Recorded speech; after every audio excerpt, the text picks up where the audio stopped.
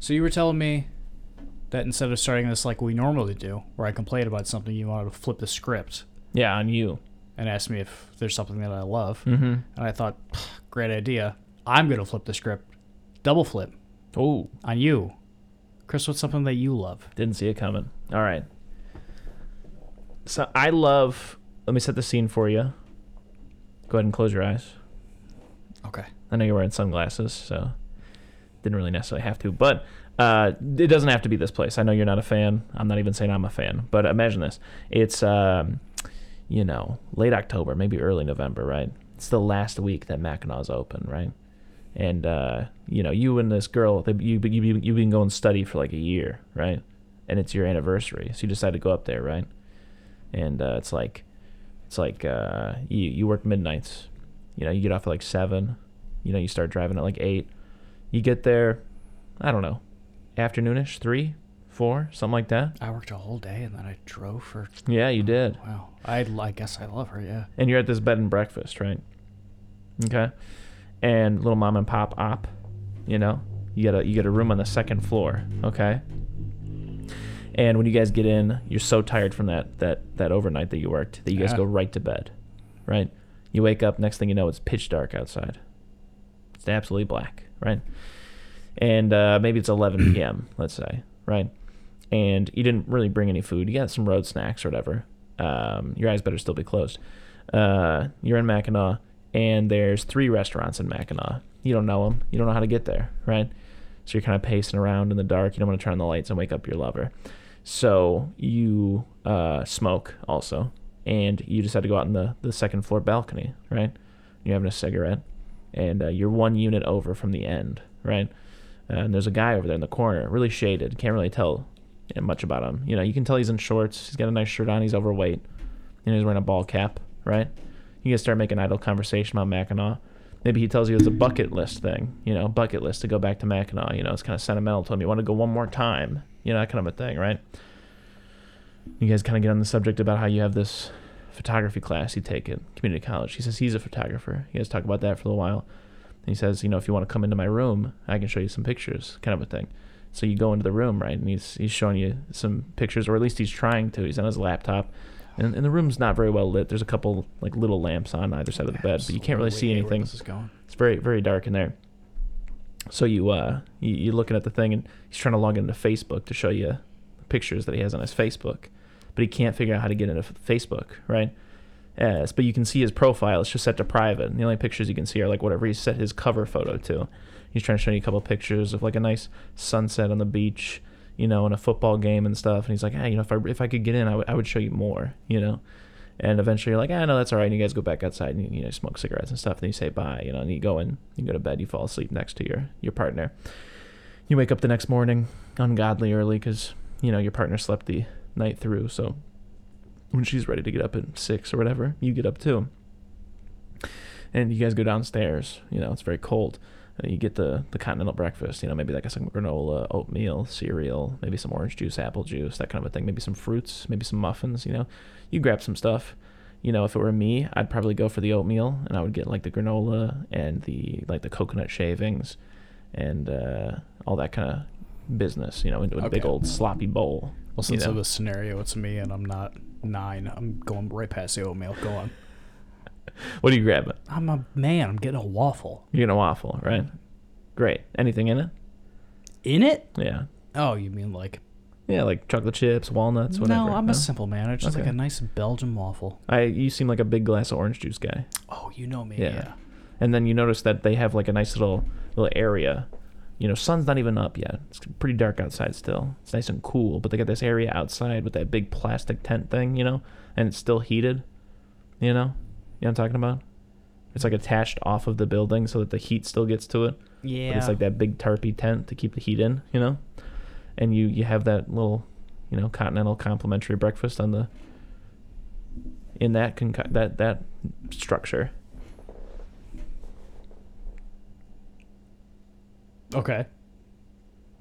Is that it? Just the breakfast? Like, yeah, I love continental breakfast a lot. It's kind of my favorite part about being at a hotel. If the hotel doesn't offer continental breakfast, I'm going to look for another hotel. I got some notes. Sure, but one time I'll tell you that I drove to Las Vegas, right? And they had a complimentary like whatever, like continental breakfast, yeah. But it was like good for like, yeah, you can grab a muffin, but then if you want like the full spread, it's $5. And I was like, are you shitting me? That sucks. Yeah. I got a few notes. Okay, go ahead. Okay, I'm working midnights. Yeah. I start driving at 8. I drive all the way through when I'm supposed to be sleeping. Yeah. Dangerous. Okay. If I'm with someone for a year, they know how to drive. Uh-huh. All right, that's got to be part of the stipulation. Uh-huh. And then I wake up at 11. That makes sense. I wake up in a panic and go, oh, I'm late for work. Whatever, I'm going to go smoke on the balcony. I see a man in a baseball hat. He wants to show me some pictures. Yeah. And so I go in his room. Do I jump the balcony? Or do I leave my room and then go into his room? No, it's like the doors go out to the balcony kind of a thing. Like it's a shared balcony for all the floors. Kind of like a hotel room, how you like the door and the door. Yeah, like that kind of a thing, yeah. Okay. Just go over into his room. It's right next door. But then you don't see him for the rest of the weekend. That's fishy, especially with all that talk about it being a bucket list thing. Okay, I'm sorry. I'm still hung up on this. Oh, okay, go on. So I see him on the balcony. It's a shared balcony. Yeah. Do I walk across the balcony into his room? Or Okay. do I go back through my hotel room, out the door, into his door? No. The doors are only on the outside there. That's the only way to get in. It's like on that shared balcony. Oh, okay. I get what you mean. Yeah. I'm picturing like a big like skyscraper type hotel. I know what you mean. No. It's only like 2 stories. I get of what you bed mean. and breakfast. Yeah. Yeah, that's right. You said it was a B&B. The outside tent things, Yeah. hate them. Really? They're muggy. They're gross. Also, continental breakfasts end at what, like 6:45 in my experience. Chris, I work midnights. I'm not waking up for that stuff. But besides that, a few times I have had continental breakfast. Yeah, I love it. I love a good breakfast. Yeah. Yeah. I'm also, okay, well, it's 50-50. Not a huge breakfast foods guy. Most of my favorite breakfast foods are literally just like, could almost be considered desserts. Like waffles, muffins, stuff like that. Like, I don't really like Consider a waffle a dessert?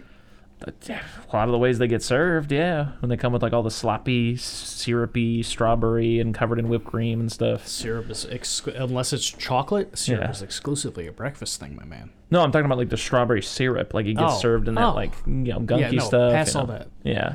Give me a waffle, put syrup, maybe some butter on it.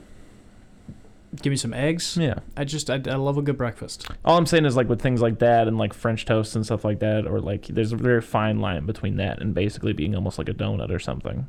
Yeah, Basically which is just sugary bread. Which is technically a breakfast Yeah. food, I think. Yeah. But anyways, so yeah, those are the things I kind of like. I'm not huge on eggs.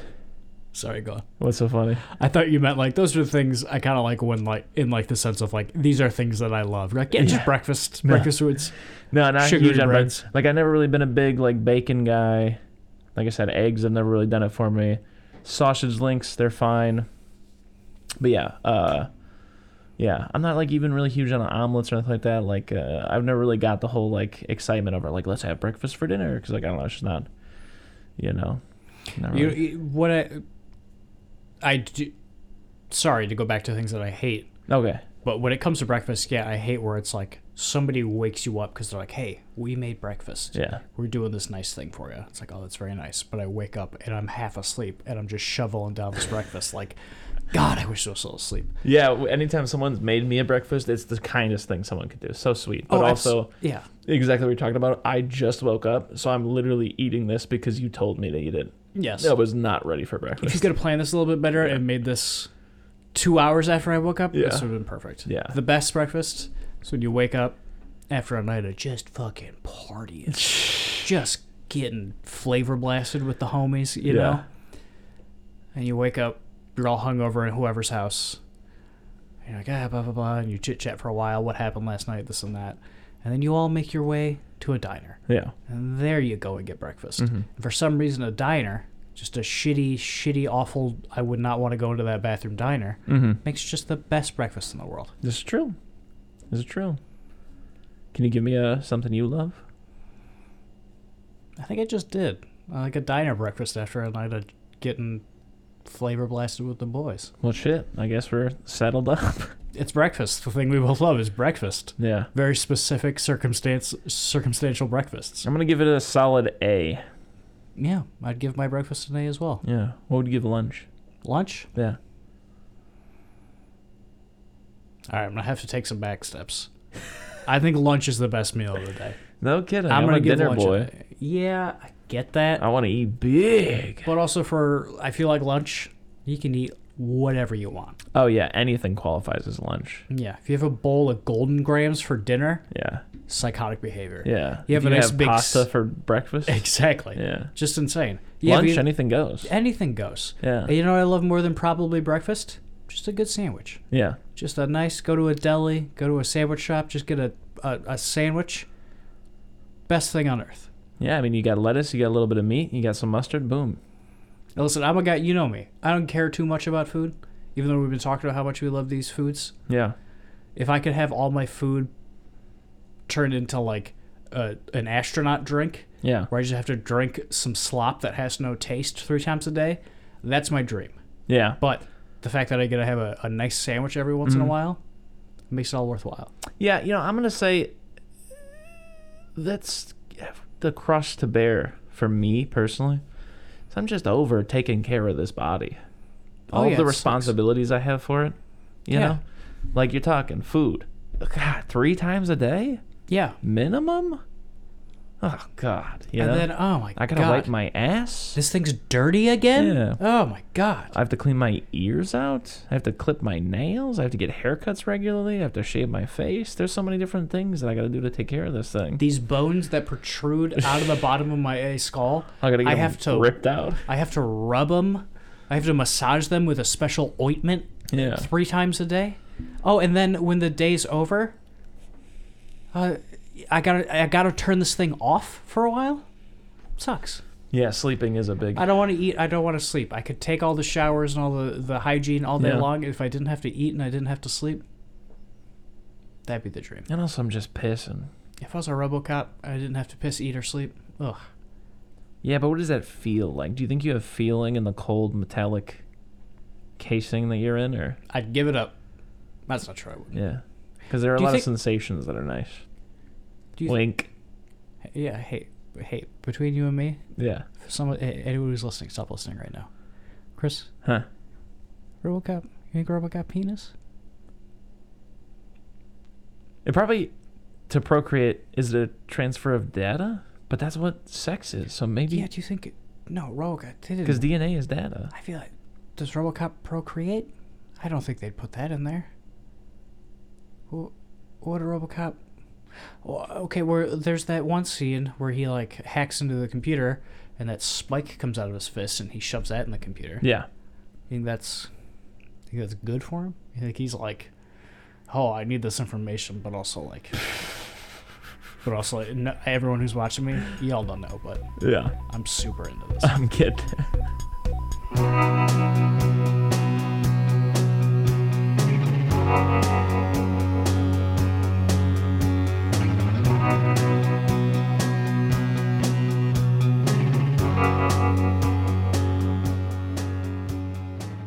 Eating Soup Alone is a podcast hosted by me, Christopher Crumlin, and co-hosted by Nicholas Johnson.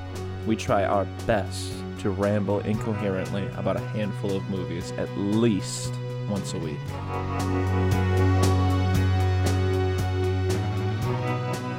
Anyway, we watched a bunch of movies again. Yeah, just a shitload of movies. Yeah, a whole 2. Do you want to start with... I'm going to say we start with Indiana Jones. Okay. It's the second movie we watched, but I feel like we're going to have less to say about it, you know? Okay.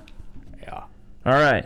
Indiana Jones, The Temple of Doom. Number 2, we skipped number 1 because we both thought, hey, I've seen Raiders 1,000 times as an adult. Yeah. We'll talk about it one day. Raiders. Oh, I hope so. Wow. Great movie. What a wonderful film. Yeah. Just to I feel like this might help set up our Temple of Doom conversation pretty well. Every time I've seen Raiders as an adult, I'm like, wow. Because, like, a lot of it is just action scenes. Mm-hmm. And a lot of action scenes in movies, I'm like, okay, whatever. Yeah. It just, they either pass me by or they have cool moments where I'm like, oh, awesome. But I always come back to the fight with Indy and the guy in the plane. You know what I mean? Where the plane's, like, spinning in a circle and the two of them are fighting. It goes on for what feels like forever. And a whole story gets told in that fight. I'm like, wow, this movie is really special. And every kind of action scene in that movie is just masterfully done. And has there ever been a better villain for a story than Nazi? No, because it's true to life. Yeah. Yeah. It's great. Great movie. 10 out of 10. We'll watch it soon. It's mail time. All right. Indy J and the TOD. TOD.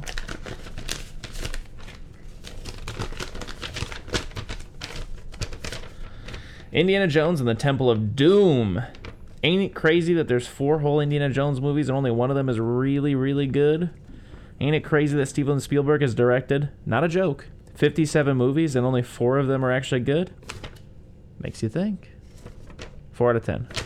What's your history with the Temple of Doom? I saw it as a child when I watched all the Indiana Jones movies with my dad, Yeah. and I never saw it again. I really had no actual interest in Indiana Jones Yeah. till my 8th grade social studies teacher, shout out Mr. Steffler, played Indiana Jones for us like the day before Christmas break, and I was like, Yeah. oh, fuck, this movie's great. That belongs in a museum. Yeah. And Yeah. then, I'm sorry, I just have another fun Mr. Steffler story. It was great. And he was like, you like Indiana Jones? I'm like, yeah, this movie's awesome. He's like, oh, great. And I remember when we came back from Christmas break, it was like kind of like another blow-off day. And he was like, hey, over break. We'll run it back.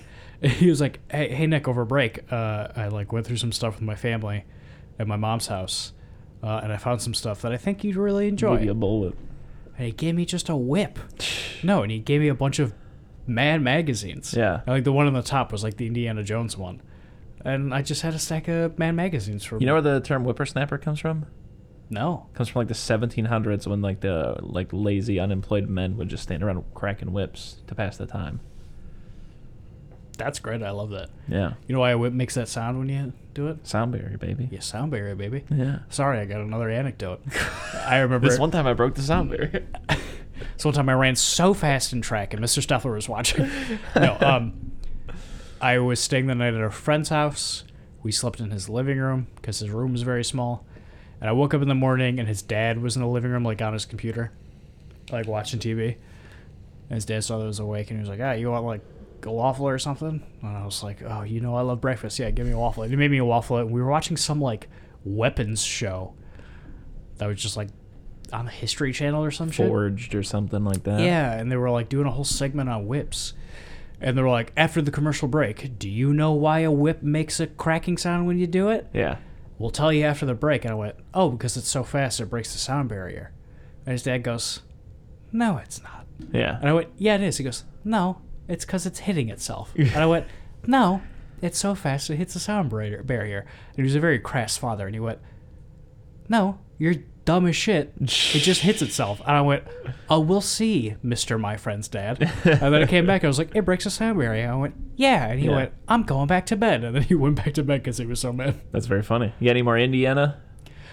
Oh, that's right. No, I don't.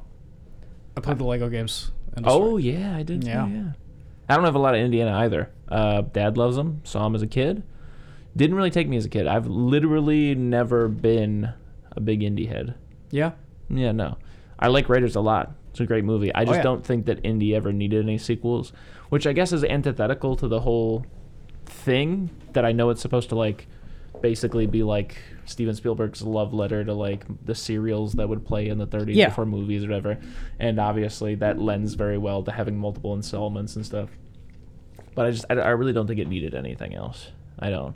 Yeah, I have no memory of The Last Crusade. Yeah. That one could be good. We don't know. Yeah. But I think it might be considered a little bit better than the second one because I think overall most people are pretty like, oh, that was okay about like Temple of Doom. There are some people it's got like cult status that obviously like love it and stuff. Yeah.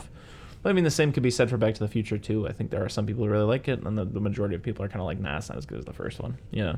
I mean, yeah, but the thing about Back to the Future 2 is Back to the Future 2, they go to the future and it's like, okay, we're doing the last movie, but it's the future now. And then when they come back from there, and he's like running through the first movie and stuff like that, and he's got the almanac, and he's tricking Biff and stuff like Buffy. that.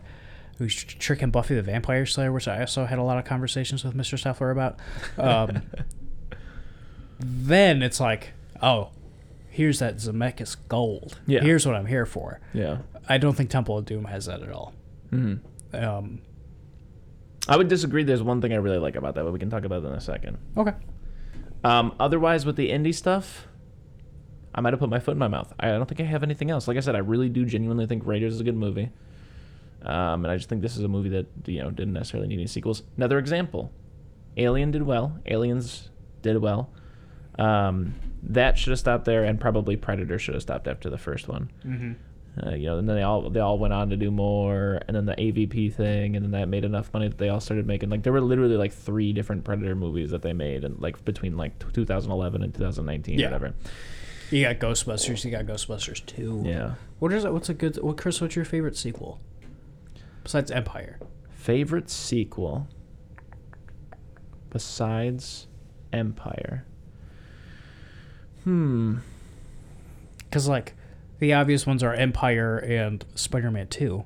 Yeah, but keep rifling them off. Spider-Man 2 not too long ago, and we liked Spider-Man 1 more. Yeah. Well, and that's the thing. I think my bias might be showing. I'm really not a fan of sequels. I don't really think anything needs another go. I think hold on. I'm gonna Google it while we're talking about this. Go for it. Show me a list. Yeah. Because we have this conversation frequently. Yeah. But also it's one of those things where you always backpedal because we're like, we know that The Godfather 2 is considered to be great. We know Aliens is considered to be great. Yeah. Empire is considered to be great. So there are examples of it working. I'm just saying in general, I'm predisposed to you don't need a sequel. You just don't. Oh, I got 2 for you. Go ahead. I'm sorry. I got 2 for me and 1 for you. Okay. Rob Zombie's Halloween 2, obviously. And for me, fucking Halloween Kills. Love that movie. The Dark Knight, it says here. Don't you like Batman Begins more, though? I do. I actually really do. Fucking nerd. Yeah, I do. Let me see. More items, please. All right, this comes to us from Screen Rant. It's just their list. Oh, Terminator 2, obviously. Star Trek, don't care. Terminator 2, though, again, like I said, great sequel, but I don't know that I prefer it over the Terminator. I think it's been too long since you've seen Terminator 2, then. Yeah.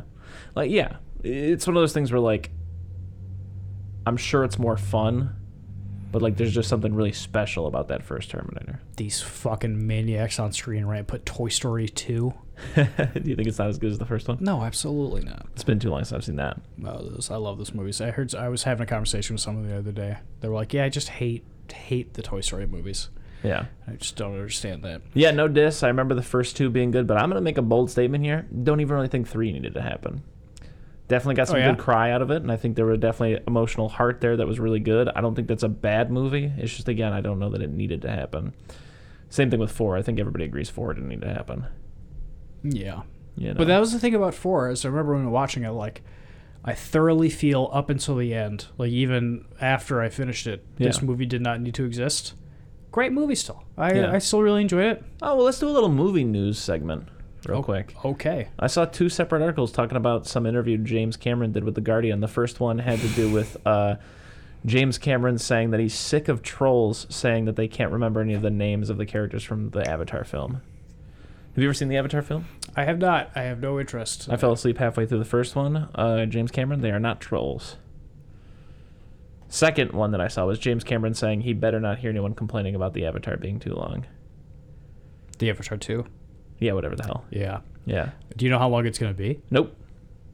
It's probably going to be shorter than it takes for this fucking computer to load this page. We've talked about it, though, before. We made our stance clear that, movies, and that's mainly a bit. There are plenty of very long movies we both enjoy. Yeah. If a movie's good, whatever. But also, I don't know. After both of those things bumped up together, it makes me think, James Cameron, you seem bitter. Yeah. You seem very bitter.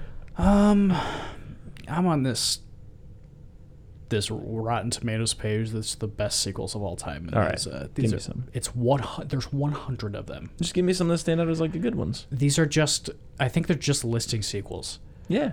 Number 99, Halloween 2018. 98, Wes Craven's New Nightmare. 97, Back to the Future 3. 96, Star Trek 3. 95, Batman Returns. 94, The Conjuring 2. They're just listing sequels. 93, Episode 3 of Star Wars.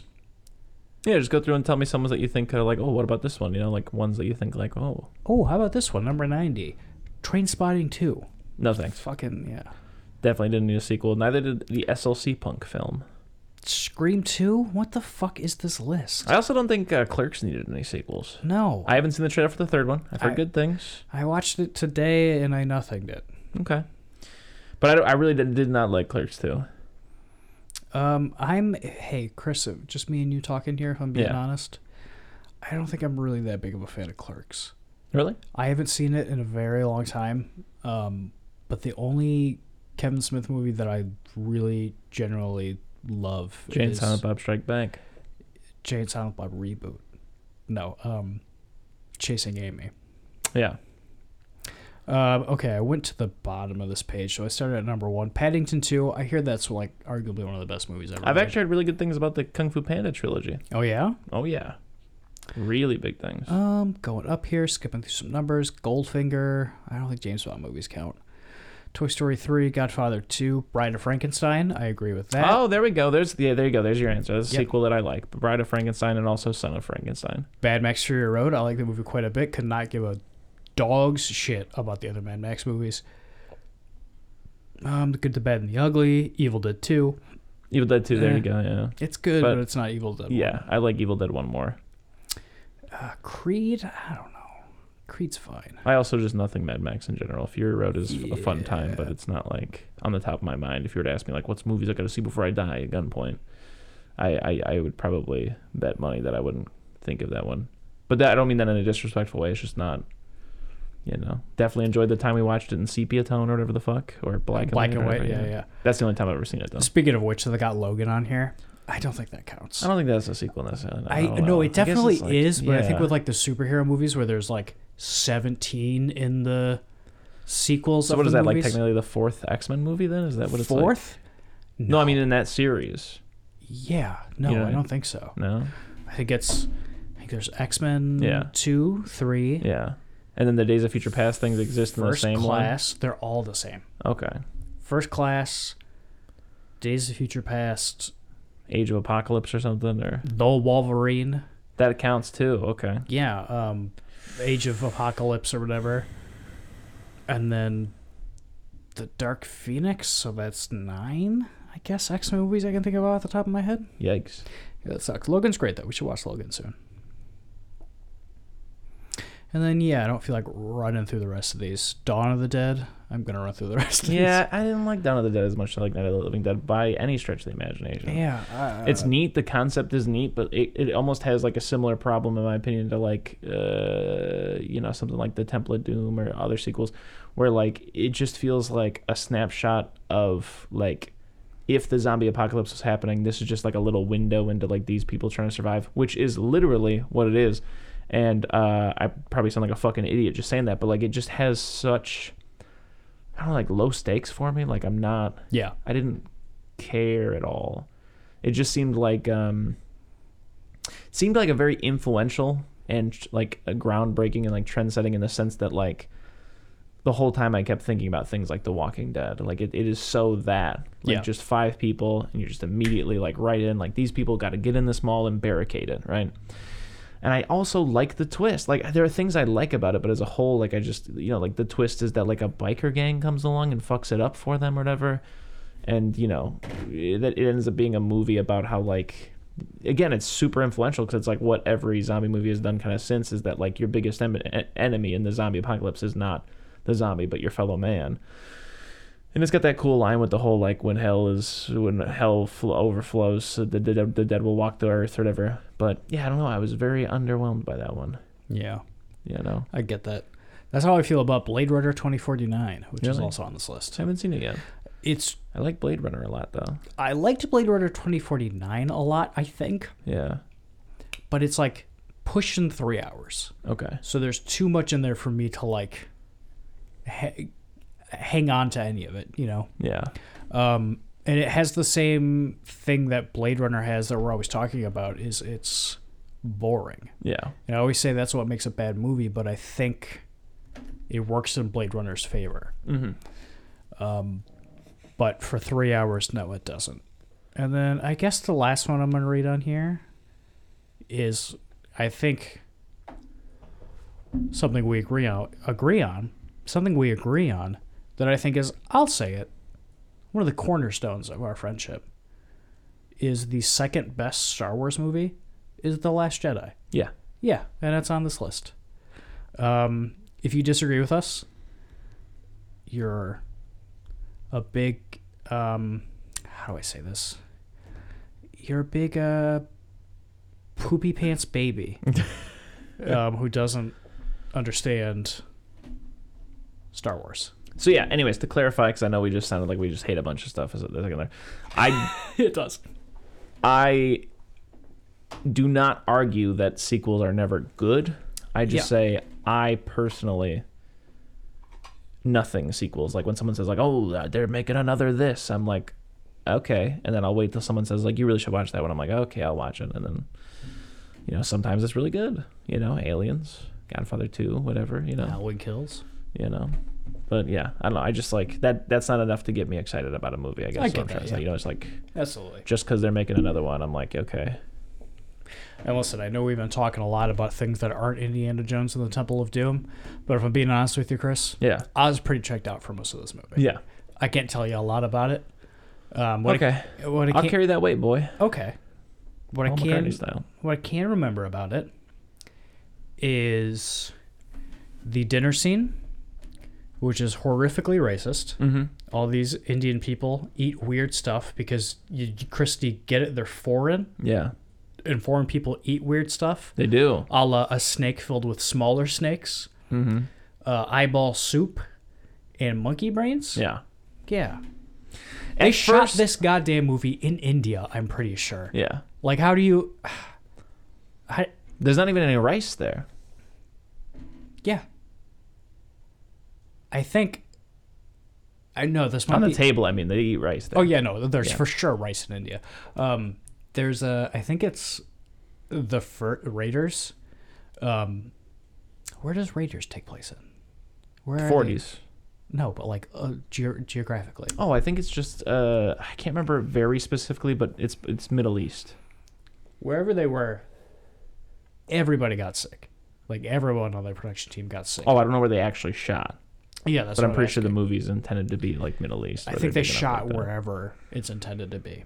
Okay. And everybody got sick because it's, you know, one of those things where it's like, hey, if you travel, don't drink the water because your body's not used to it. Yeah. And everybody got sick, like even to the point where there's that great scene that gets aped in every other action movie ever, where that guy with the swords comes out and he's doing all the flashy tricks, and he just pulls out his gun and shoots him and then walks away.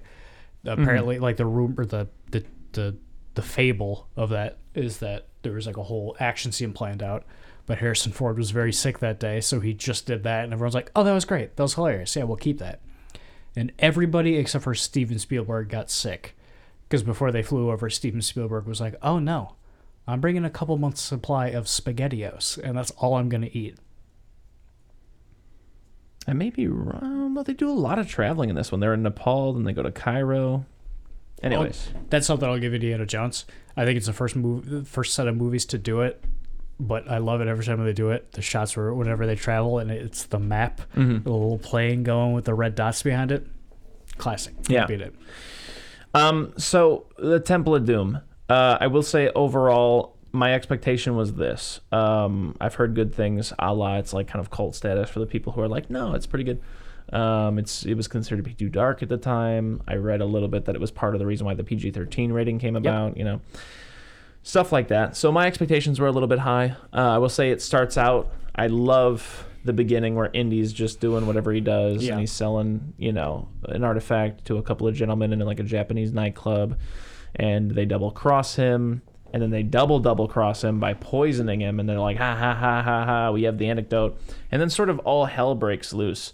Like Indy has a friend there, he's a waiter, and he shoots one of the guys, but then I also love this, the champagne bottles go off, and one of the gentlemen that double crossed Indy is able to shoot Indy's friend, And then sort of like a mad dash kind of thing happens where like balloons fall and Indy's trying to get his hands on the anecdote. He doesn't even care about the original double crossing of not getting the diamond that he was intending to exchange for the artifact that he stole. And also the singer in the band is involved for some reason, and she's trying to get the diamond because she's like cartoonishly a gold digger in this film.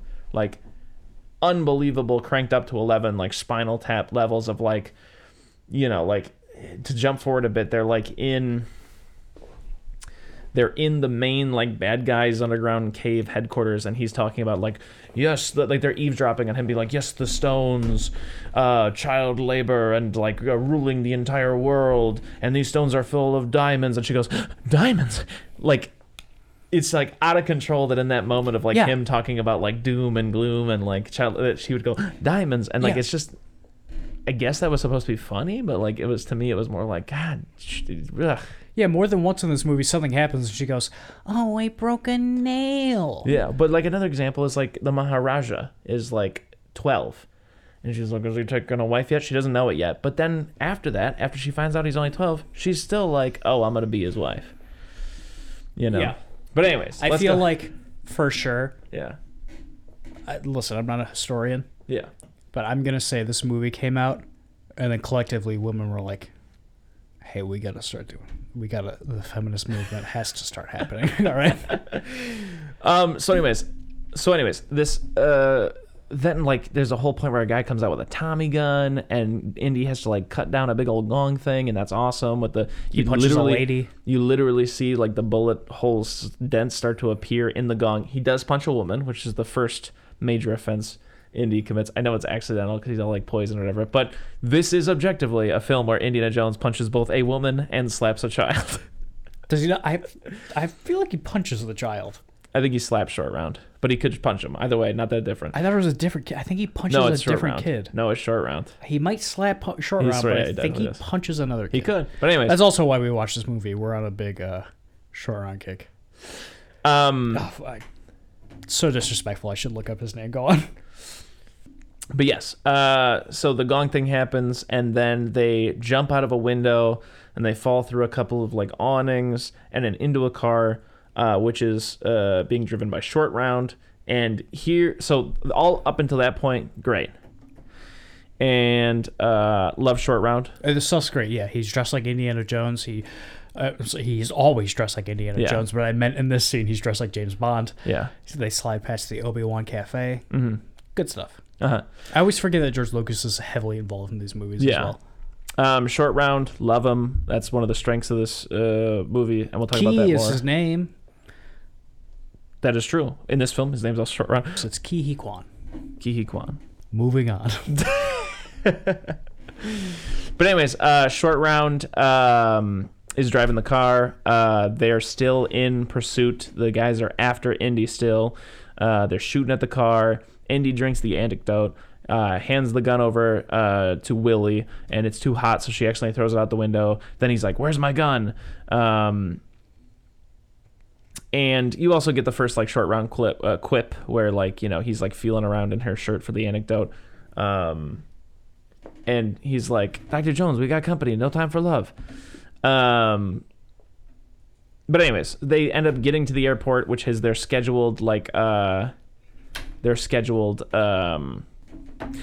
anyways, it's their scheduled like departure point, and Lau pulls up and he's like, so long, Lau, and then he closes the door, and it's actually like his name's on the fucking plane or whatever. Also, that part's good. I just love I'd love to give flowers to Harrison Ford real quick. Yeah. Just so good. So long, Lau. Yeah. Just his like your impression that you just did right there is better than mine, but there's just something about his voice. And, I know.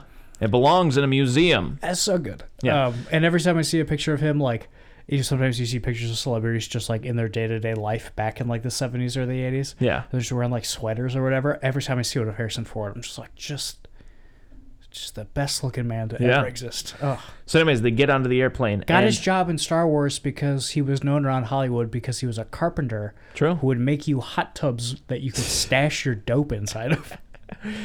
But Lau gives a little signal to the pilots, and the pilots signal back, and then you get like a slight reprieve, but barely. They talk on the airplane a little bit. Like she's like, Willie's like, you can't take your eyes off me, and he takes his hat off and covers his eyes with his hat or whatever. But then, basically the pilots are parachuting out, and then Indy, Willie wakes up Indy, and she's like, you know how to fly a plane? He's like, no, do you?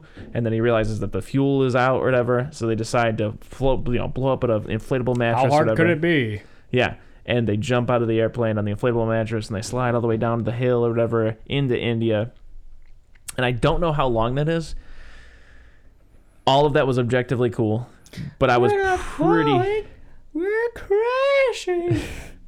But I was pretty tired by this point. I was like, damn, when's it gonna let up a little bit?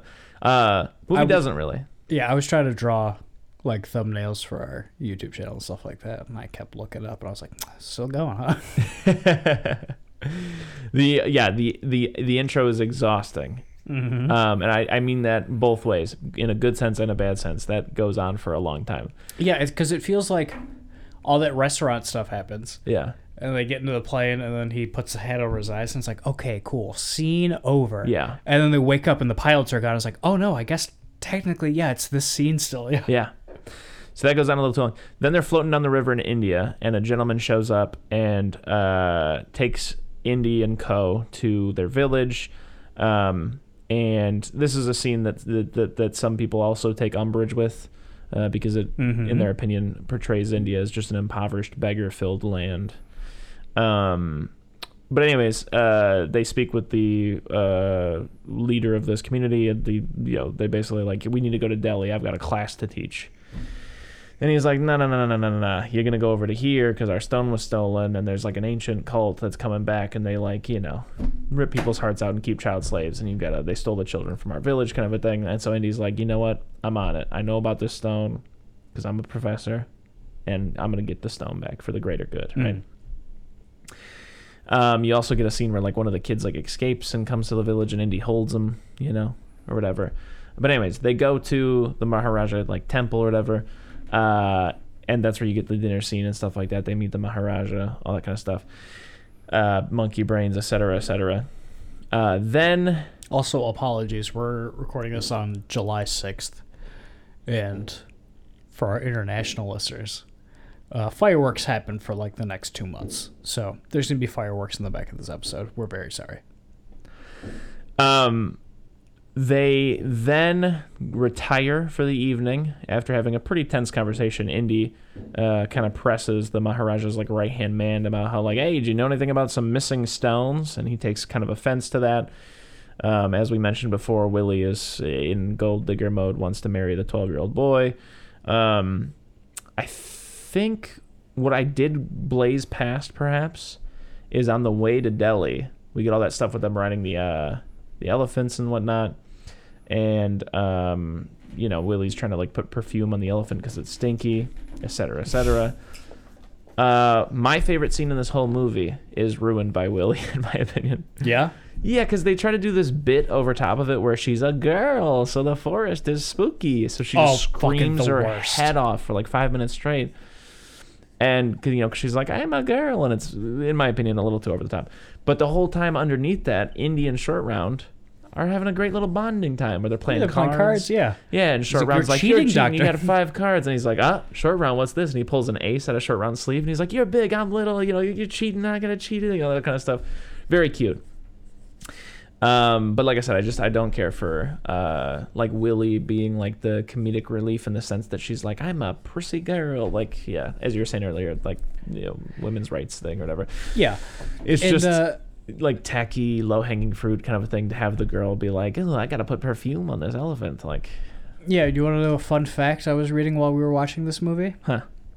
This movie came out in 1985, I believe. Okay. 1985. This actress, can't remember her name, I'll call her Willie, is in this movie. That year, Steven Spielberg gets married. 5 years later, gets divorced from that woman, and 1 year later, marries Willie. So, you thinking there was some overlap? I think there was exclusively overlap, yeah. Anyways, like I said, we're back at the temple, and everybody's retiring for the night. Willie wants to bang, but she's doing that, like, that's my biggest problem. She's just loud the whole time. I get That's it. her whole character. She's like, because I get it. They're like trying to do that whole like pre-Madonna thing with her, because she's like a singer who's used to a certain lifestyle. But again, like I said, I don't think it ended up working very well. I wish they would have just made her a little bit more of an agreeable character with different character flaws. But anyways, so her and Indy do the will they won't they thing. There's the nice whatever. She wants to get porked, and Indy wants to do the porking. But it's true. Indy then an assassination attempt is made upon his life, and he has to struggle past that while Willie's outside saying, "I hope you enjoy missing the biggest, making the biggest mistake you ever made in your life, or whatever. You missed the best porking you're ever gonna pork in your whole porking life."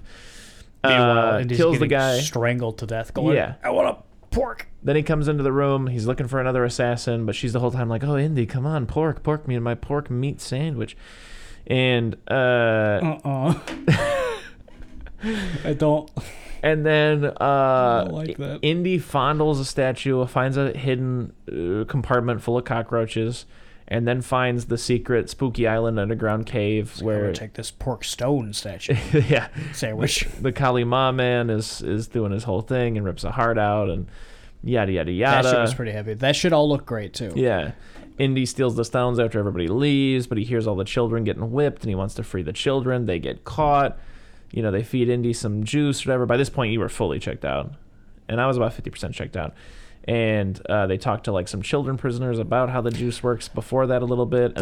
Fun facts: when Indy's getting whipped, Yeah. I think this is where we are in the movie. Yeah. You can find a deleted scene where, when the whippersnappers come in to whip them, instead of the whippers, it is some actress whose name I can't remember, and Carrie Fisher come in and start whipping him. And he's like, "Oh no!" And then the assistant director comes in and he's like, "What the fuck? Get the fuck out of here! We're working. This is a job. You guys can't be doing this shit." Yeah, that's very funny. So, anyways, now Indy's a mindless zombie, and they're lowering Willie into molten hot lava. And Short Round's trying to wake up Indy. Short Round gets smacked. He burns Indy to wake Indy up. Indy then gives him a little wink like, "I'm awake, kid," or whatever, and they do whatever. They do hero stuff, and they save Willie and stuff, and then they like take the the stones, and then there's kind of a recreation of like the plane scene you're talking about where he fights a guy who's way too strong for him, and at the same time the Maharaja's doing like voodoo doll stuff to him, and Short Round goes up there and handles him, and there's nice parallels between like Indy doing a bunch of manly punching and Short Round doing little boy punches or whatever, and yada yada yada. And then eventually they free all of the children slaves and they run through the streets, and they end up on a bridge, and they're surrounded with the swords and the Kali Ma gentleman, and then Kali Ma gentleman, and Indy like cuts the thing after telling Short Round and Willie to like grab on, and then they're hanging and stuff, and everybody falls, dies. Yeah. And then they get away and everything's all good. They give the stones back, right? Yeah. Roll credits. That's the movie. Yeah. Overall, I would just say, not as good as Raiders for me. Mm-hmm. Definitely. There, like I said, there are things I like. I like that opening. I like Indy and Short Round's relationship a lot. Oh yeah, it's the best part of this movie. Yeah, I wish that that would have gone on longer. I mean, that would have been perhaps even. If you had to do an Indiana Jones 4, like, where the fuck did... You mean 5? Yeah, no, I mean the 4. The one with, like, Shia LaBeouf or whatever. Like, I get that that's, like, his kid or something like that, but I don't want Shia LaBeouf to be his kid. Yeah, you're right. It should have been Short key. Round. Yeah. Yeah. Yeah, which is also weird to think about, because Temple of Doom is a prequel to Raiders. Yeah, so where is Short Round? What happened to Short Round? Yeah, where did Short Round go? Because I was thinking about that. There was actually a point in the movie where I was like, did he die or something? Is that why he wasn't in any of the other movies? Or? Hey, you know what I just thought about? Huh. They're currently filming Indiana Jones 5. And you know who's not going to be in it? You know who could be in it? But is not going to be. How do you know that? There's no way. It's because he stopped acting after Goonies. And he's an actor again now. Yeah. Oh, Chris, he's on fire. Everyone's talking about him. There's no way Short Round's not an Indiana Jones. I could see them calling him in for a cameo, but I'm telling you, I Yeah. don't think they wrote that movie with like Short Round in mind. Oh, of course not. Yeah. But he might show up, and I'll go. I just threw a fist in the air. Yeah. So, interested in seeing The Last Crusade. Yeah, I don't know. This one, just feeling pretty lukewarm on. Like I said, I don't think like it's just lacking like some form of cohesiveness that Raiders has. You know what I mean? It just seems so strung along. Like I remember reading an excerpt of a review at the time of someone like glowingly being like, "This is literally the 15-part serials of the 30s and 40s with that Hollywood polish. Like this is the pinnacle of what that could be." And I agree, but 15-part serials smashed together doesn't equal good movie. Yeah, and it doesn't, like, that's how I would describe Raiders. Yeah, I know, that's the thing. Also, it's the weird, better. like, like the rock and a hard place that I'm stuck in is like, in my opinion, this is an example of it not like just lacking something to make me kind of care, I guess. Like, nothing's Raiders works. Fun or exciting about this movie, in my opinion, from the stuff I retained. Yeah. Well, I told you the two things that I thought were fun, which was the card game and the opening. Yeah, and that's all I pretty much got out of it as well. Yeah. Like, my sentiment on this movie is exactly what you said when it was over. It finished, and I was like, oh, God, I don't remember a lot of what I just watched. Mm. And you went, that was boring. Like, I keep coming back to, aside from him fighting the guy in front of the plane in Raiders, like, there's that scene where he's, like, crawling around the Jeep, like, while there's that chase going on. Mm. And, like, just, like, reading, like, behind-the-scenes stuff where, like, those Jeeps are driving, and, like, I think at a point, like, Indy's, like, hanging off the front of it and, like, maybe climbs under the bottom and then up around the back, you know what I'm saying? And they, like, dug up, like, miles and miles and miles of a trench that car drove over, so that the stuntman could crawl under the car without touching the ground. And just, like, I can't think of anything that cool that would have happened in this movie. Yeah. Honestly, I feel like after watching this and the Goonies, a couple of things have been shattered for me. One of them is, like, perhaps we're wrong about the 80s. And We're not, though. Okay, all right. Because listen, we still have Ghostbusters, we still have Back to the Future, we still have Raiders, you know? We still have other movies that we've talked about that I can't think of right now. Yeah. Yeah. We've got Terminator, we've got Aliens. I'm going to come out and say it. I don't know if I'm that big of a Spielberg fan. Yeah, that was my favorite part of the letter that we wrote, that we read. Yeah. I can't. I know people are always going on about Jurassic Park. I don't think I've ever seen Jurassic Park. Like, this is gonna get me crucified, but like I really don't care about Jaws. Yeah, we were talking about that not too long ago. I'd like to rewatch Jaws soon. I wouldn't mind, but like I said, I just watched it as an adult with my partner, and the whole time I was like, yeah, but when's like the movie start? Like, when do I like, Because like, let me give you a basic rundown. Sheriff at beach, big party coming for the city, but also big shark. Sheriff talks to mayor, says, hey, can't have big party at beach because big shark. And he says, no, big party is big money. Then a scientist comes, and they go out on the boat once they have a boat to try to kill the shark, because they're like, we got to kill the shark because he's not going to cancel the party, even though people keep dying. And they're on the boat for a long time, it feels like, at least in my experience. Black eyes, doll's eyes. Doing nothing. Just kind of waiting for shark. Then shark attacks, destroys boat, but they also destroy big shark, and then main guy, and I think one other, maybe it's a scientist or whatever, they float off into the credits, basically. Yeah, I think again, talking out of my ass, haven't seen that many, but I think like the way the Spielberg track record goes is, you get that first you get that episode, that pilot of Columbo, which is just just chef's kiss. So good. Oof. And then you get Jaws, and that's regarded by a lot of people as when we figured out how to end movies. Mm-hmm. And then after that, every movie kind of follows the Jaws formula. of a beginning, middle, and then a satisfying end, and then credits. Mm-hmm.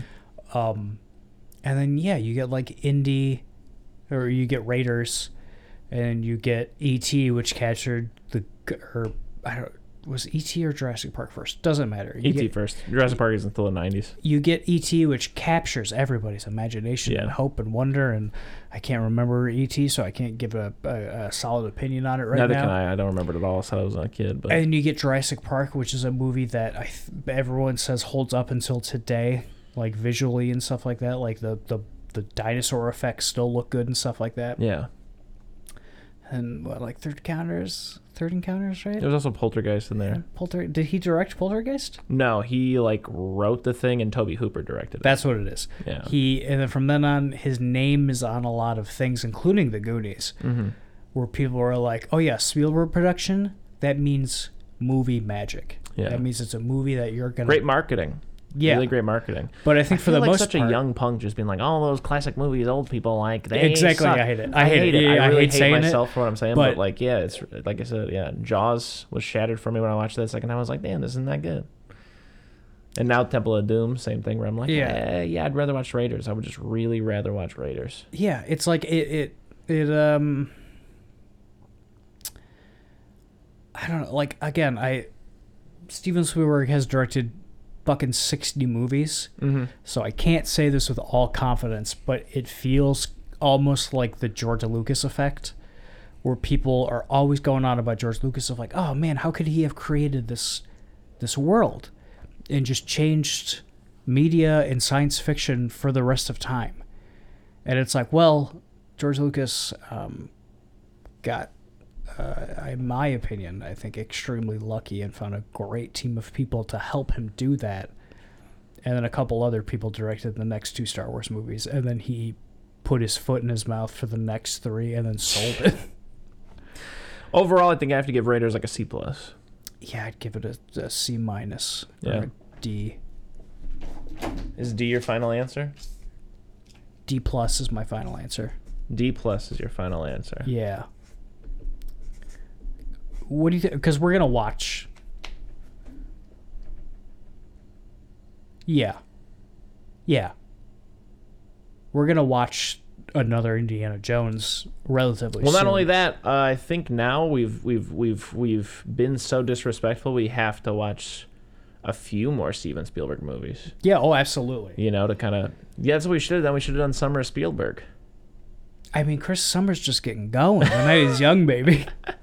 All right, you heard it here first. It's the Summer of Spielberg. Each week, not both movies, but at least one of them will be a Steven Spielberg film. Summer's short. It might be 2 a week. But at some point, we might do 2. But you want to do Raiders or Temple of Doom next? We just did Temple of Doom, so let's do Raiders. Or The Last Crusade, I mean. Let's do Raiders. Okay, or we good. could do Jaws. Just any of them. You know, that's what I was. No, for sure. I mean Indiana Jones next. Yeah. Yeah, let's do Raiders because Okay. I don't want to watch Temple of Doom and then that also be bad. Yeah. Yeah. Not looking forward to Indiana Jones 5. No. Not at all. You ever see Ready Player One? Nope. You shouldn't. I'm never gonna.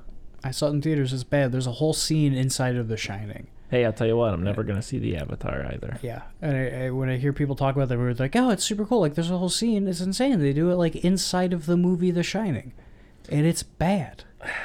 God, I wanted to start on a positive note, and this has just been so negative. Yeah, we got all the positive shit out of the way at the beginning. Yeah, but that's fine because we're gonna talk about one of your favorite movies in the entire world right now, The Goonies. That's really pushing it. Steven Spielberg presents a film by Richard Donner, the director of Superman, which we should also watch soon. What's your history with The Goonies? Also starring Ke Huy Quan, The Goonies. My history with The Goonies is my entire life I've heard people go, boy, The Goonies. Yeah. And I watched it when I was a child, and I thought, oh, that girl in that movie is cute. And then I saw it as an adult, and I was like, not a huge fan of The Goonies, if I'm being honest. Mm-hmm. And I've been getting crucified for it ever since. Mail time. All right. And then we'll hear your history with The Goonies. The Goonies. Wow. What? It's a long one. Oh, yeah? The Goonies. I've been thinking a lot about Jack and the Beanstalk as of late. I have memories of holding a big dusty book my grandmother kept at her house that she'd break out when she needed to shut me up for a bit. The only thing I'd read from it was obviously Jack and the Beanstalk. Like it was meant to do, the tale of Jack and the Beanstalk filled my little brain with magic and fantasy and wonder. I pored over it countless times, never tiring of it, never losing interest in Jack or the giant or that goose that pooped gold. That part was my favorite.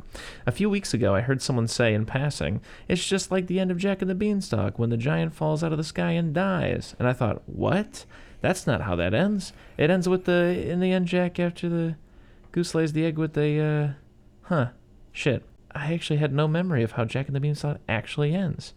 I remember the beans, the Jack, the stalk, the giant, and his goose, and the way I felt reading it as a child, and the way it filled me with wonder and joy. How could I have such love and reverence for something but not remember any of the specifics or its disappointing ending? The Goonies is 5 out of 10. Higher than Temple of Doom. Turns out, yeah. Yeah. Chris, what's your history with the Goonies? It's something akin to The Iron Giant in terms of just being like, as a kid, watched it all the damn time to this day, much like Jack and the Beanstalk. Anytime I think about like the beginnings of fall, like not quite Halloween yet, I always think about just, Astoria, Maine, and then just a rainy night with, a bunch of kids on bikes running around, getting into an adventure. You know what I mean? And also, media in general is always trying to evoke exactly the Goonies. Hugely influential film, things like Super 8 or Stranger Things.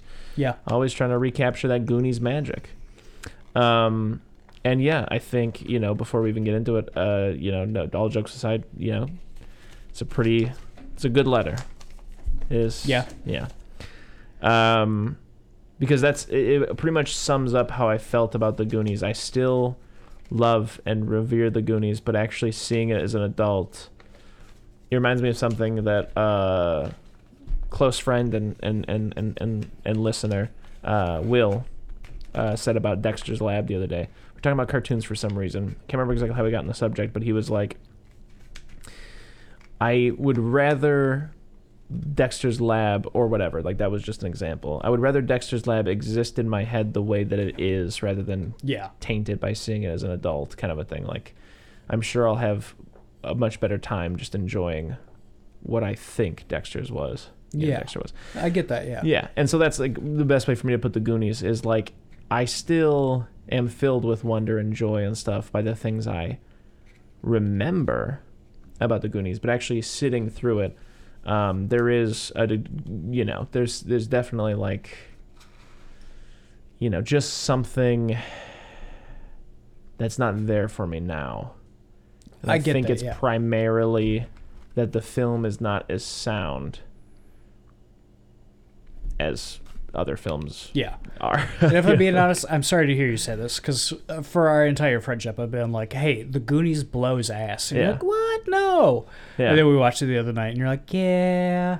Yeah. But yeah, no, I feel every time I hear someone talk about the Goonies, it's the same way I feel about Space Jam. Yeah. I watched Space Jam all the time as a kid. Never saw it. And I have so much love for it. Yeah. And even when I watch it now. Yeah. But when I watch it now, I'm like, this is a bad movie. Yeah, and there's nothing wrong with that. I mean, that's the other thing. Like, I feel like people get so hung up when you're like, oh, I didn't like that, or oh, that was bad, or whatever. Like, forget that I didn't like a thing, or oh, that was bad. Things can be bad, and I like them. I like bad things. Yeah. I love bad things. Chris, we both love Halloween too. Rob Zombie's Halloween too. But I just feel like if I were to relay the plot, which I will in a second, to you of the Goonies, the whole time I'd be like filled with wonder. I'd be like, yeah, like, there's the town has been bought by a couple of very wealthy white men who are going to level the whole thing and turn it into a golf course. And all of these kids experience something that's very near and dear to what I feel like in my heart, the thing I can relate to the most is like they have to leave. They have to leave the place they knew. All of their friends are going to split up, all that kind of stuff. My entire childhood, I only went to the same school like consecutively, like maybe 3 times. Yeah. Yeah, like maybe in grade school there was a couple of years back to back where I went to the same school. In middle school there were a couple of years where I went back to back 6th and 7th, and then I moved. And then high school, I went to a high school, and then I spent the last 3 years in another high school, kind of a thing. So constantly my life was uprooted. Like I never got acclimated to like a social circle and like what long-term friendship looks like, and stuff like that. And I was always, I always felt like I was on the out, Yeah. I would go to a place and they would have an established friend group who had been friends since like kindergarten and stuff. And, their parents knew each other and they were allowed to go spend the night anywhere they wanted. And like my parents were always the ones that were like, gotta be home at 8 or whatever. And like, then the divorce happened and it was always one of those things where like on the weekend it was, dad being like, hey, I don't ever get to see you, like, come over. So I just kind of like was like, well, I guess, no after school friends thing because one, mom's too strict, and two, got to see dad on the weekends, so I got off the rails there. My bad. No, I love that. I love that you told me that. I've never heard you put it in that context before, but that makes perfect sense. Yeah. That this movie is like Sean Astin going, hey, if we can find this pirate treasure, what happened to Chris cannot happen to me. Yeah. And so they're hanging out. Their mom's trying to pack up the whatever. Here's something else I love. I love Josh Brolin and Sean Astin's relationship. Oh, it's so good. Yeah, it was the one thing I liked about this movie probably is he's not. They're rough. Yeah, and they're like, you were saying they're like feel like a legitimate real life older brother younger brother relationship. Yeah, it's not like in movies where like get the fuck out of here, you fucking weirdo. And he's like. My memory and like assumption of this movie is always that like Josh Brolin was like on the trail after them because he's gonna beat up his little brother because he's gonna get him in trouble. He's like, no, you're my little brother and I'm in charge of you, so I have to make sure that you're safe. Yeah, but he's still like picking on him. It's and very stuff like loving. That. It really, it's like, great. It's one of the most believable like brother relationships I've seen in a movie. Very true to life. Just that thing where for no particular reason you're mean to this person you're super close to. Yeah. And then in the same breath, there's like even a scene where like the white men who are rich leave and like they just hold each other on the porch for a second. Yeah.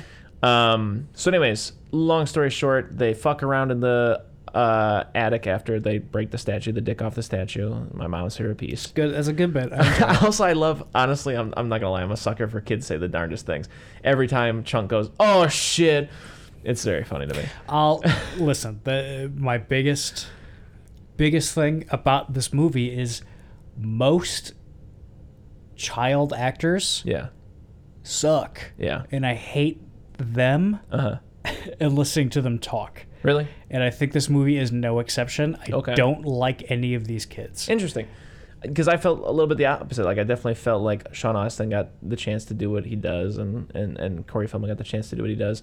I even feel like our boy, Key, did really good in both these movies, in both Short Round and this one. I still like. I feel like the way that he acts is very similar to like how he acts now. Like it's like the primordial soup that bred the great actor. It's just that voice too. Yeah, he's got such a like distinctive voice. It's great. But even like manner of speaking, like he speaks with such passion. But like every other kid in this movie, I think is just like, oh hey, geez, Mrs. Robinson. Oh shit. Oh damn. Oh, we gotta get out of here. Yeah. And I just can't stand Chunk. Mm-hmm. And I just hate all these kids. Oh, I like Chunk. I think maybe Corey Feldman might be the most annoying one. But anyways, Sean Astin, I just like all the time when he's just like, I know it's annoying and it's exactly what you don't like, but I love that he's like frequently out of breath when he's passionately talking about something and he just keeps going like, and then. It's very nice. Fills me with a childhood wonder. But anyways, they basically go around upstairs and they fuck around with their dad's expensive stuff and they find a map and they decide like, hey, we're going to look for this treasure. Yeah, this is like my biggest... I was taking notes during this movie, and I think I took the most notes during this bit. Yeah. They go up to the attic. Dad's got a bunch of shit, a bunch of pirate shit, but also inside of all that pirate shit is a child-sized pirate jacket that fits Chunk perfectly, and a bunch of, like, shit that... Like, a bunch of stuff from Spencer's Gifts. Mm-hmm. Like those weird electricity balls and stuff like that. That doesn't fit the pirate motif.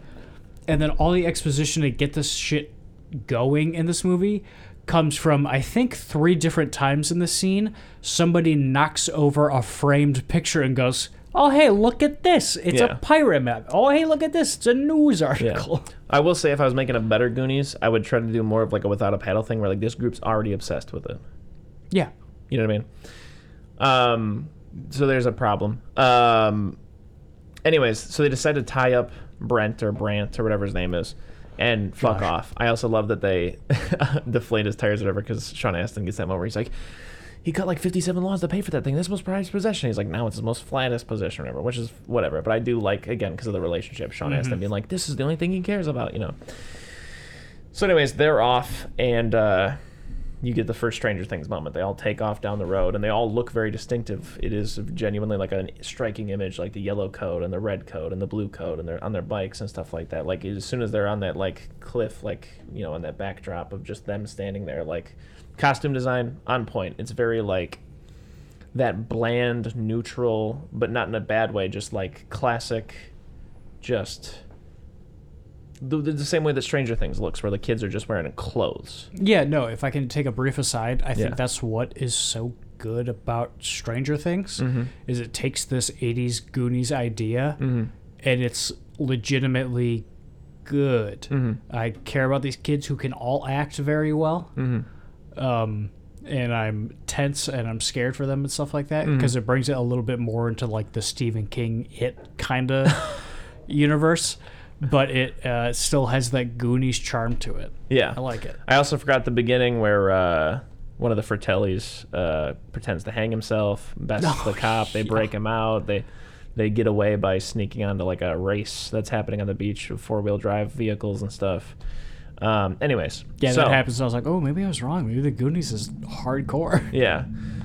Brant is freed from his little trap and starts to come after. He steals a little girl's bike or whatever the hell, bumps into some friends of, well, not even friends, like one of his rivals kind of, who's with the girl that he wants to be with. Subsequently, those two girls end up following him. We'll meet that in a second. But anyways, the Goonies themselves, they're looking at this old beat-down restaurant, and they're like, that's right where the map leads us. Yada, yada, yada. It's the Fratellis' hideout.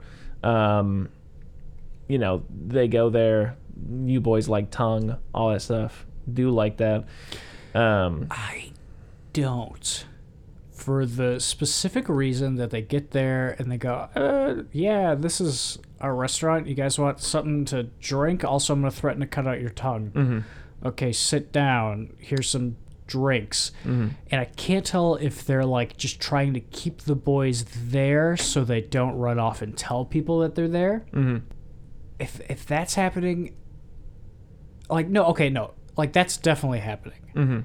But also they're like pretending it's a restaurant so the boys aren't thrown off from it or aren't scared. But also she threatens to cut off their tongue. Yeah. And also they're going to great lengths to keep them there. And then Josh Brolin shows up out of nowhere and picks them up and goes, we gotta go. Yeah. And then immediately the Fratellis are like, yeah, get the fuck out of here. We don't want you here. Go, go, go, go. And it's like, what is happening here? What is the Fratellis' motivation? Yeah. Mr. Sean Astin or whatever has to piss, goes downstairs, sees Chunk. Not Chunk, Sloth or whatever. I feel weird about Sloth in this day and age. The mentally handicapped brother that they keep chained to a wall because he's also very strong. Yeah, I like Sloth and Chunk when it gives me Iron Giant vibes. But when Sloth's ears move, I hate looking at it. Also, when they're feeding each other chocolate, don't like looking at it. Also, forgot to mention that Chunk has already found the ORV with bullet holes in it.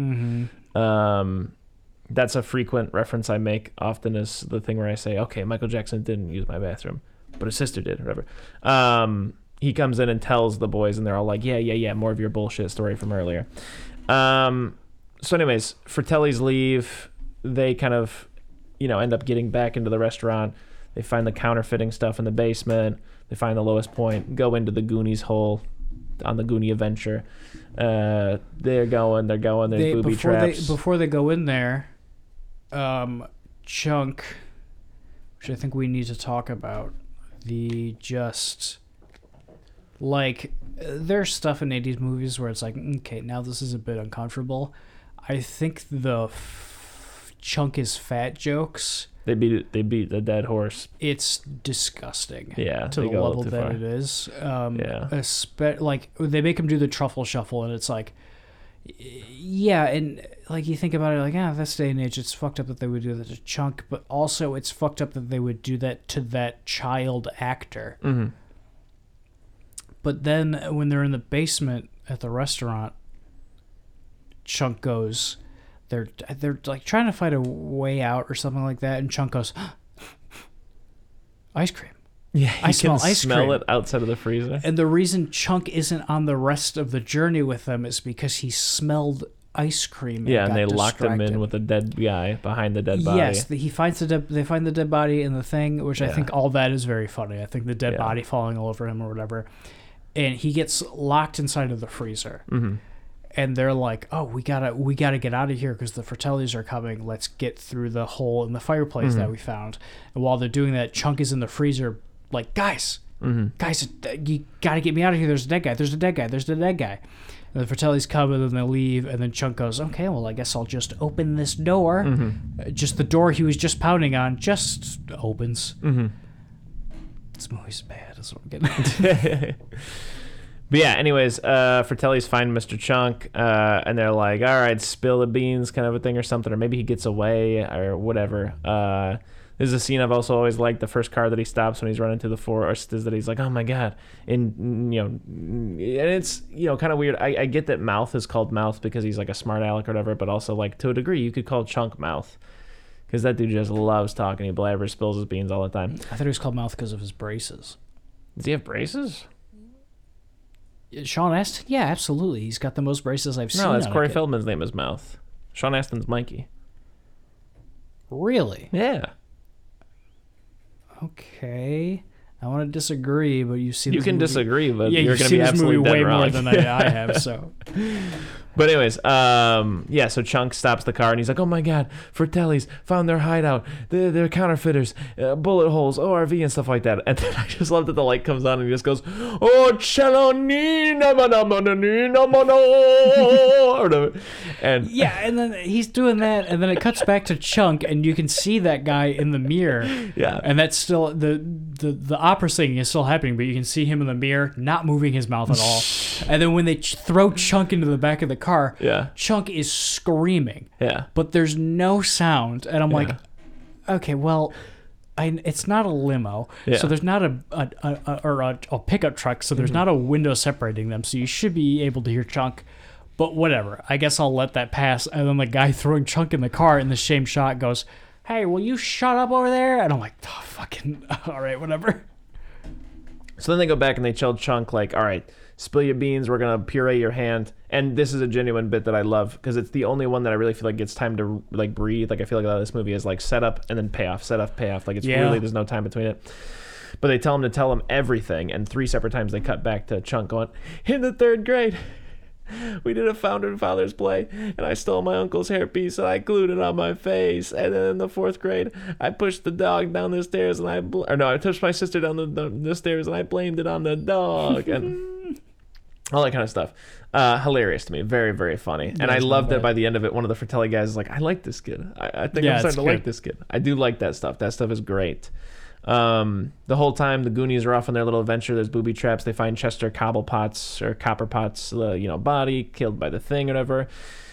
There's other things that they like try to set up that doesn't go anywhere. Like, Mikey seems to be predisposed to noticing like Willie's booby traps. Like he's the one that finds the string for that one booby trap. And also in the beginning, he has that like Roy Orbison machine or whatever that like opens the door if Chunk does the truffle shuffle or whatever. Roy Orbison machine. And then later on, like when the scale, he's like, no, don't touch that because that's Willie's cut.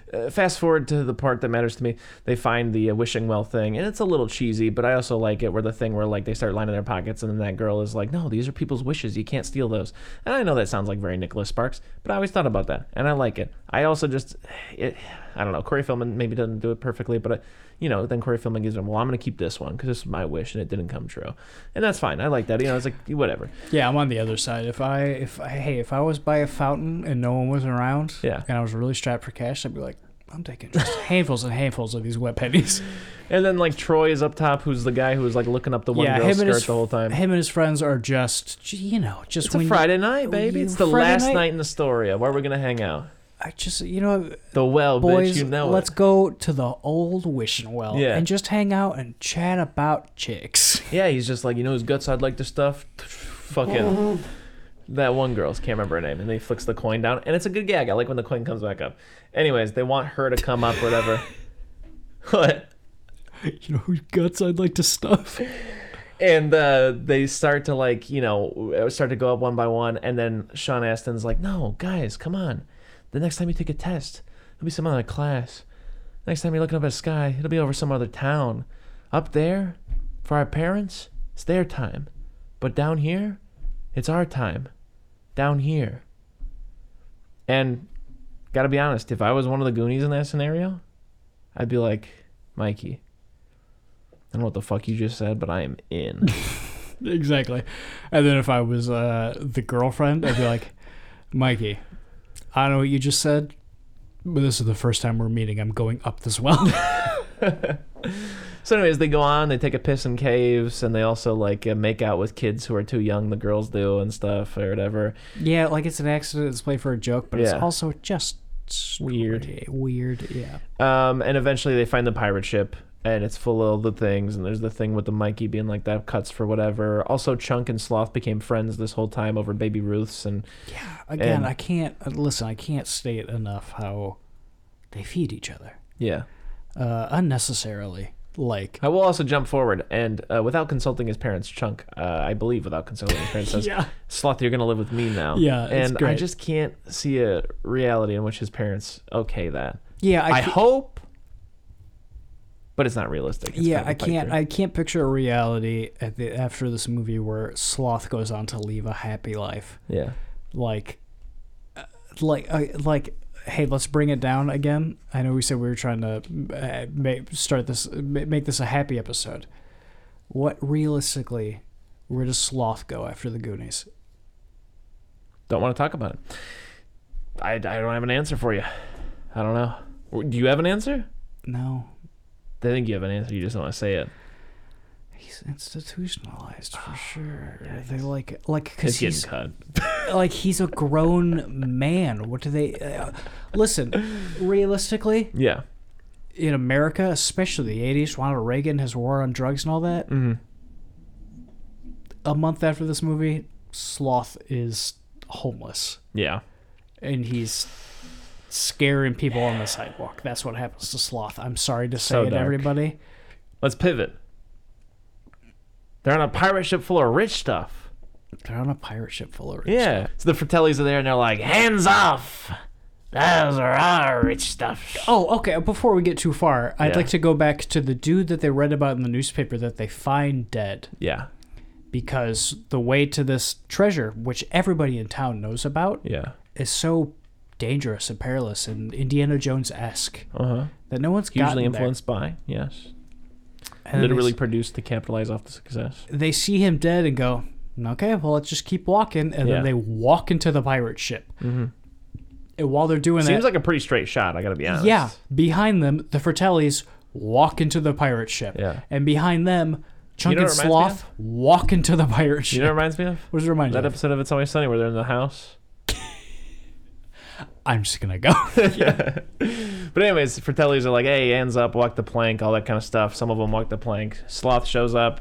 He recreates the black and white pirate film he was watching earlier where he slits the thing or whatever. And That was fun, yeah. yeah. Saves the day, And yada, yada, because yada. Dick Donner directed this movie, he has a Superman shirt on and Yeah. the theme plays.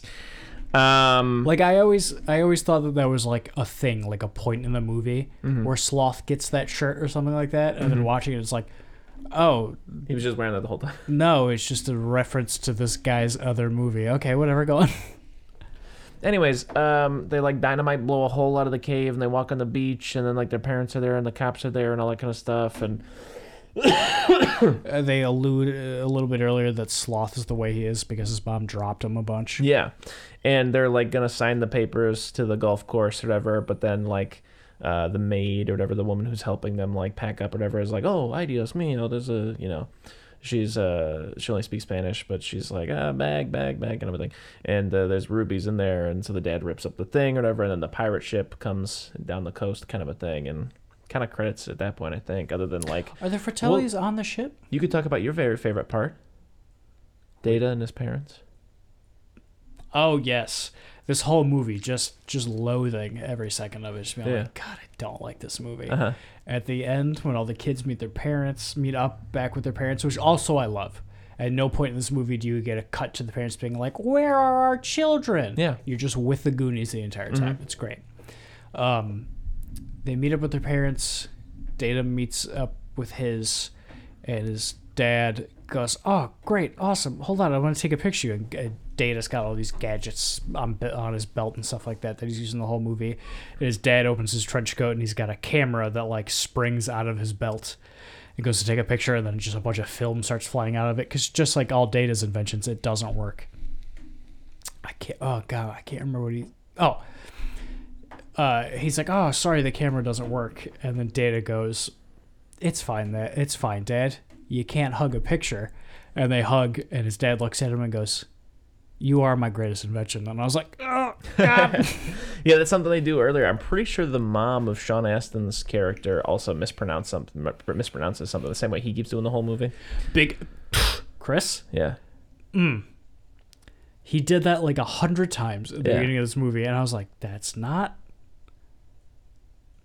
a personality. That's not interesting. I don't like this. And then the mom does it, and I was like, okay, whatever. Uh-huh. And then later, goddamn Data keeps doing it. And I'm like, I don't understand what this joke is supposed to be. Yeah. So overall, to summarize the Goonies, it's a brilliant gift to give to a child, perhaps, if they take to it. Like anything. You know, you could show a kid the Iron Giant and he's not going to like it, or they're not going to like it. But perhaps it would be a great gift to give to them. Like I said, I like the relationship between Mikey and his brother. The whole concept of like, hey, we're never going to see each other again. This is the last time we're hanging out. And like that thing where like, obviously for Mikey, he genuinely thinks he's about to find some treasure. Mm-hmm. But for everybody else, they're like, what the fuck else am I going to do in a story on the last night? Might as well go along. So yeah, it's kind of like one last hoorah, but also, you know, they find the rich stuff, whatever. Yeah, whatever. It's pretty good. It's all right. I don't know. It's like I said, I don't know. Kind of like I said, watching again might have shattered the illusion a little bit. I don't know. I think C+ also. I don't know. I think this movie blows ass. I was never under the illusion. I never saw it as a child. Yeah. I'm gonna give it a D+ as well, just Okay. like Temple of Doom. Okay. And listen, hey, if you like the Goonies, I would never want to take that away from you. Yeah. But if you ever come at me, if you ever get in my face and tell me that the Goonies is a good movie, I'll have just a thermonuclear piss fit. This movie is not good. Yeah. It's just, hey, listen, I said it before earlier in this podcast, and I'll say it again. Space Jam, bad movie. Yeah. I'll be watching it until I die.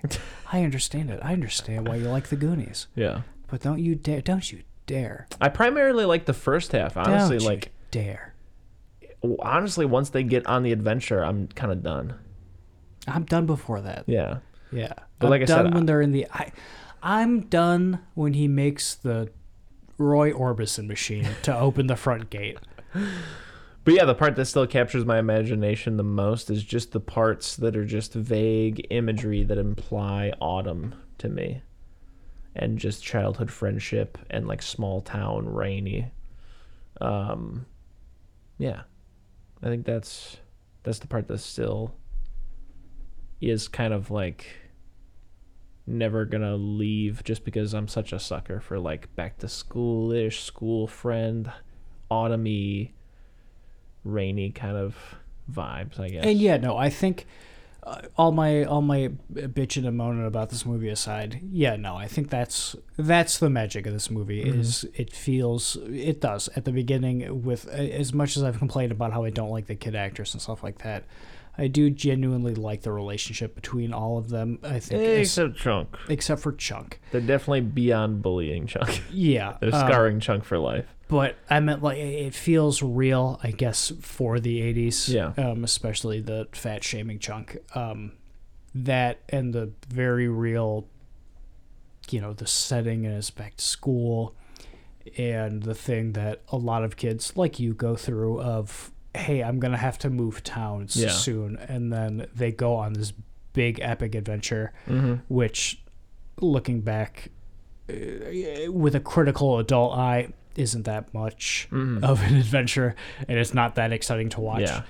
But still, all of that combined together, yeah, I think that's where the magic, obviously that's where the magic in this movie is. But as somebody who never saw it as a child, I'm like, yeah, there's a lot of plot holes in this movie, and I think it's just a general dissatisfaction I have with a lot of children's movies that are like, hey, just, obviously you don't have to, because there are people who very much so revere the Goonies, but when I see a kid's movie that's a little bit on the lazier side in a lot of aspects, it makes me a little upset.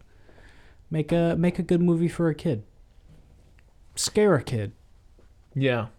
I can remember, like, to relate to Mikey's character for a minute, like, being so profoundly affected by the idea of moving to Virginia when I just finished the 5th grade, that I actually spiraled out about how one day, and it still affects me to this day, I've written songs about it, as you would know, because I wrote one while we were bandmates, that I sat down and tried to write all of the friends down that I never wanted to forget, like a letter for future me, like all the friends I didn't want to forget, all the movies that I loved that I didn't want to forget, all the TV shows that I liked, all of the, just anything I could list out that I liked that I felt like one day I'm definitely going to forget this, and I got to hang on to this because I'm not going to remember any of this.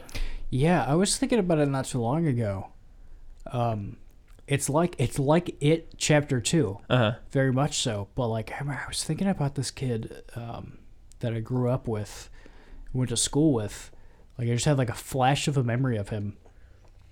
How I haven't thought about him in probably like 20 years. Being like, man, I do not remember this kid. Yeah. I remember him being a very constant part of my life, but I just don't really remember him. Yeah. And it made me very sad. Yeah. Yeah. Also, this movie always makes me think of a couple of kids I knew when I went to, I think, Peck Elementary. Shadow Peck Elementary. I think it was Peck.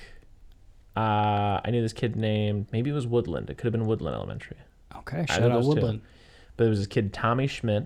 He was kind of tall for his age, blonde hair. He loved Indiana Jones. Hated me. But, like, I kind of, like, globbed onto the friend group, so he was always, like, kind of picking on me. Didn't like me much. We were both, like, safeties, but, like, not safeties. We were, like, white belts. All we did was hold the door. Oh, you also had safeties? That's fun. Yeah.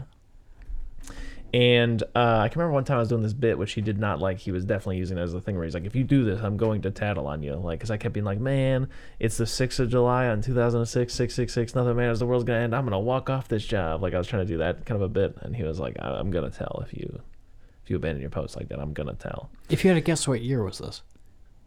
2006. 2006? July 6th, 2006, 666. Oh, shit, that's right. Yeah. Hold on. Pause for dramatic effects. That was exactly 16 years ago today. Go on.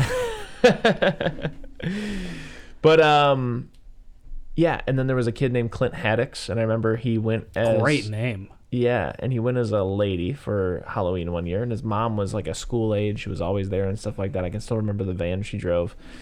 And there was one kid named Cody Pendleton, which I'm very sorry. I feel really bad about Good this. name. Even bringing it up right now makes me feel bad, but I remember, even though I was a pisser, I remember seeing he had a clear backpack, and I guess he had a problem with, like, wetting at school, and, like, he clearly had, like, whitey tighties in there. I was like, what the hell, kind of a thing, and everybody's like, shut the fuck up, be cool to Cody. So, bad on me. Yeah, especially since you just said his full name, yeah. Yikes. You'll bleep it out. You downloaded those sound bites.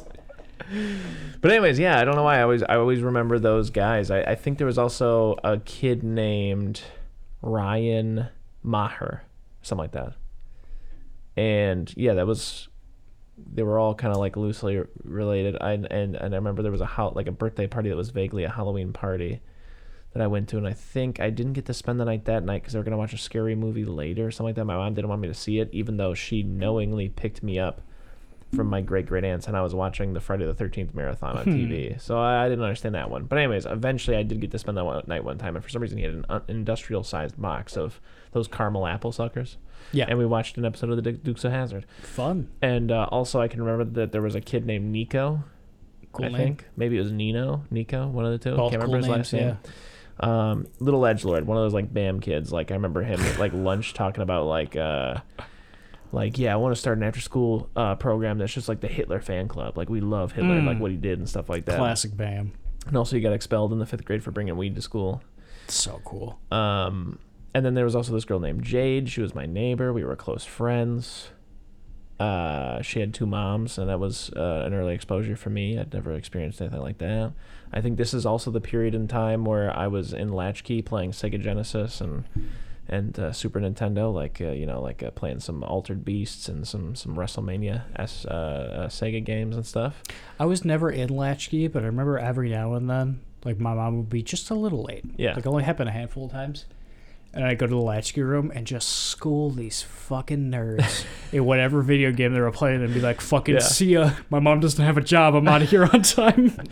Yeah, I will say Latchkey kicked ass. They had like some bitchin' 80s like Teenage Mutant Ninja Turtle like toys that I loved playing with.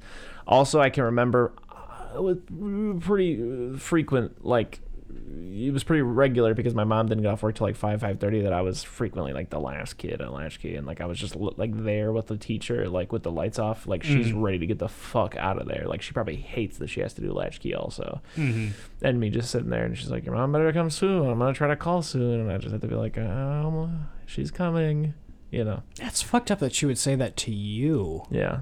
Yeah, there's nothing. What are you gonna do about it? Yeah.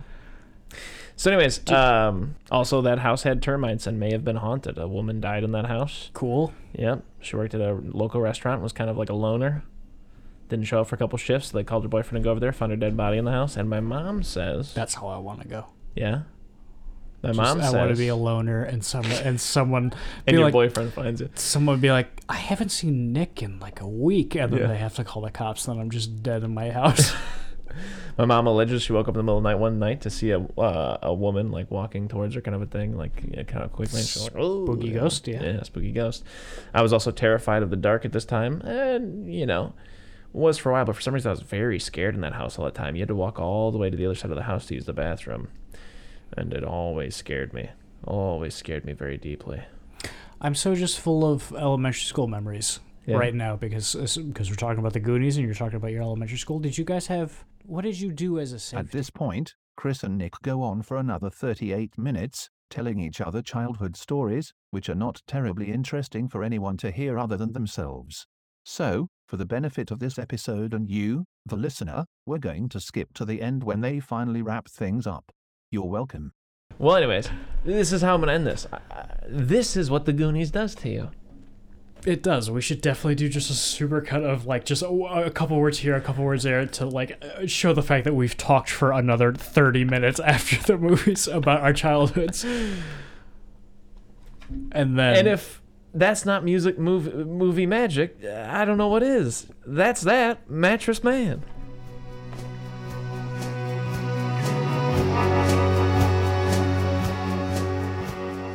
If you need more soup, follow us on Instagram, Facebook, and Twitter, or go to our website, eatingsoupalone.com. And until next time,